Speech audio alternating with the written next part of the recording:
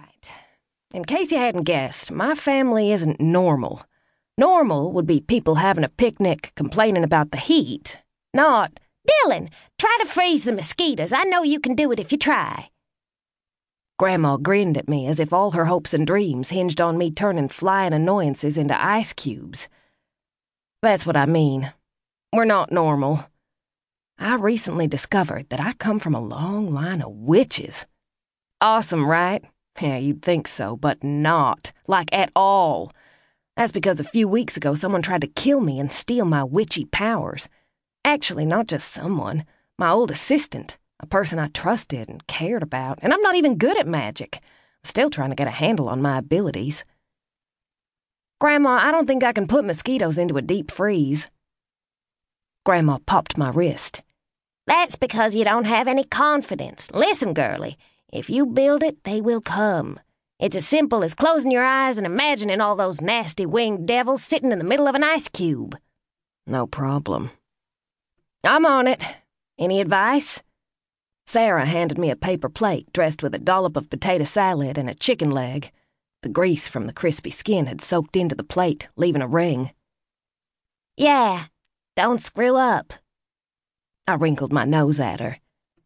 "No advice," Grandma said in a soothing voice. "Just do."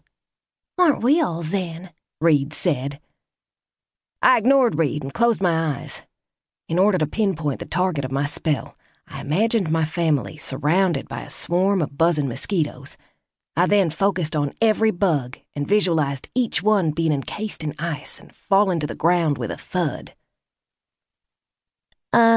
Dylan," Sarah said.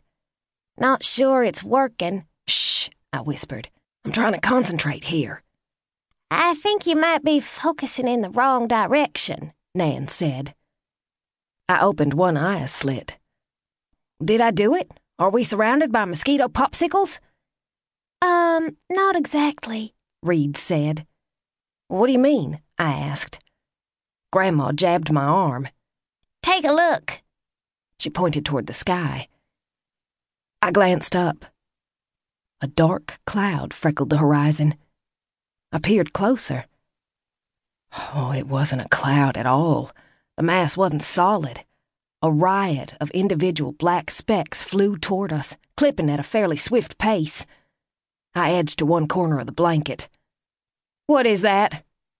"That would be a mess of mosquitoes coming to suck our blood," Grandma said.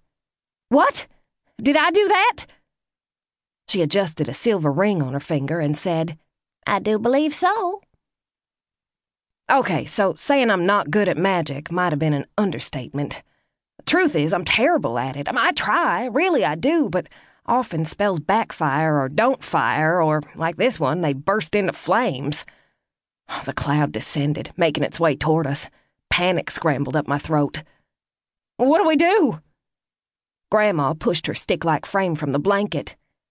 "Unless we want to become a feast for bugs, I suggest we run."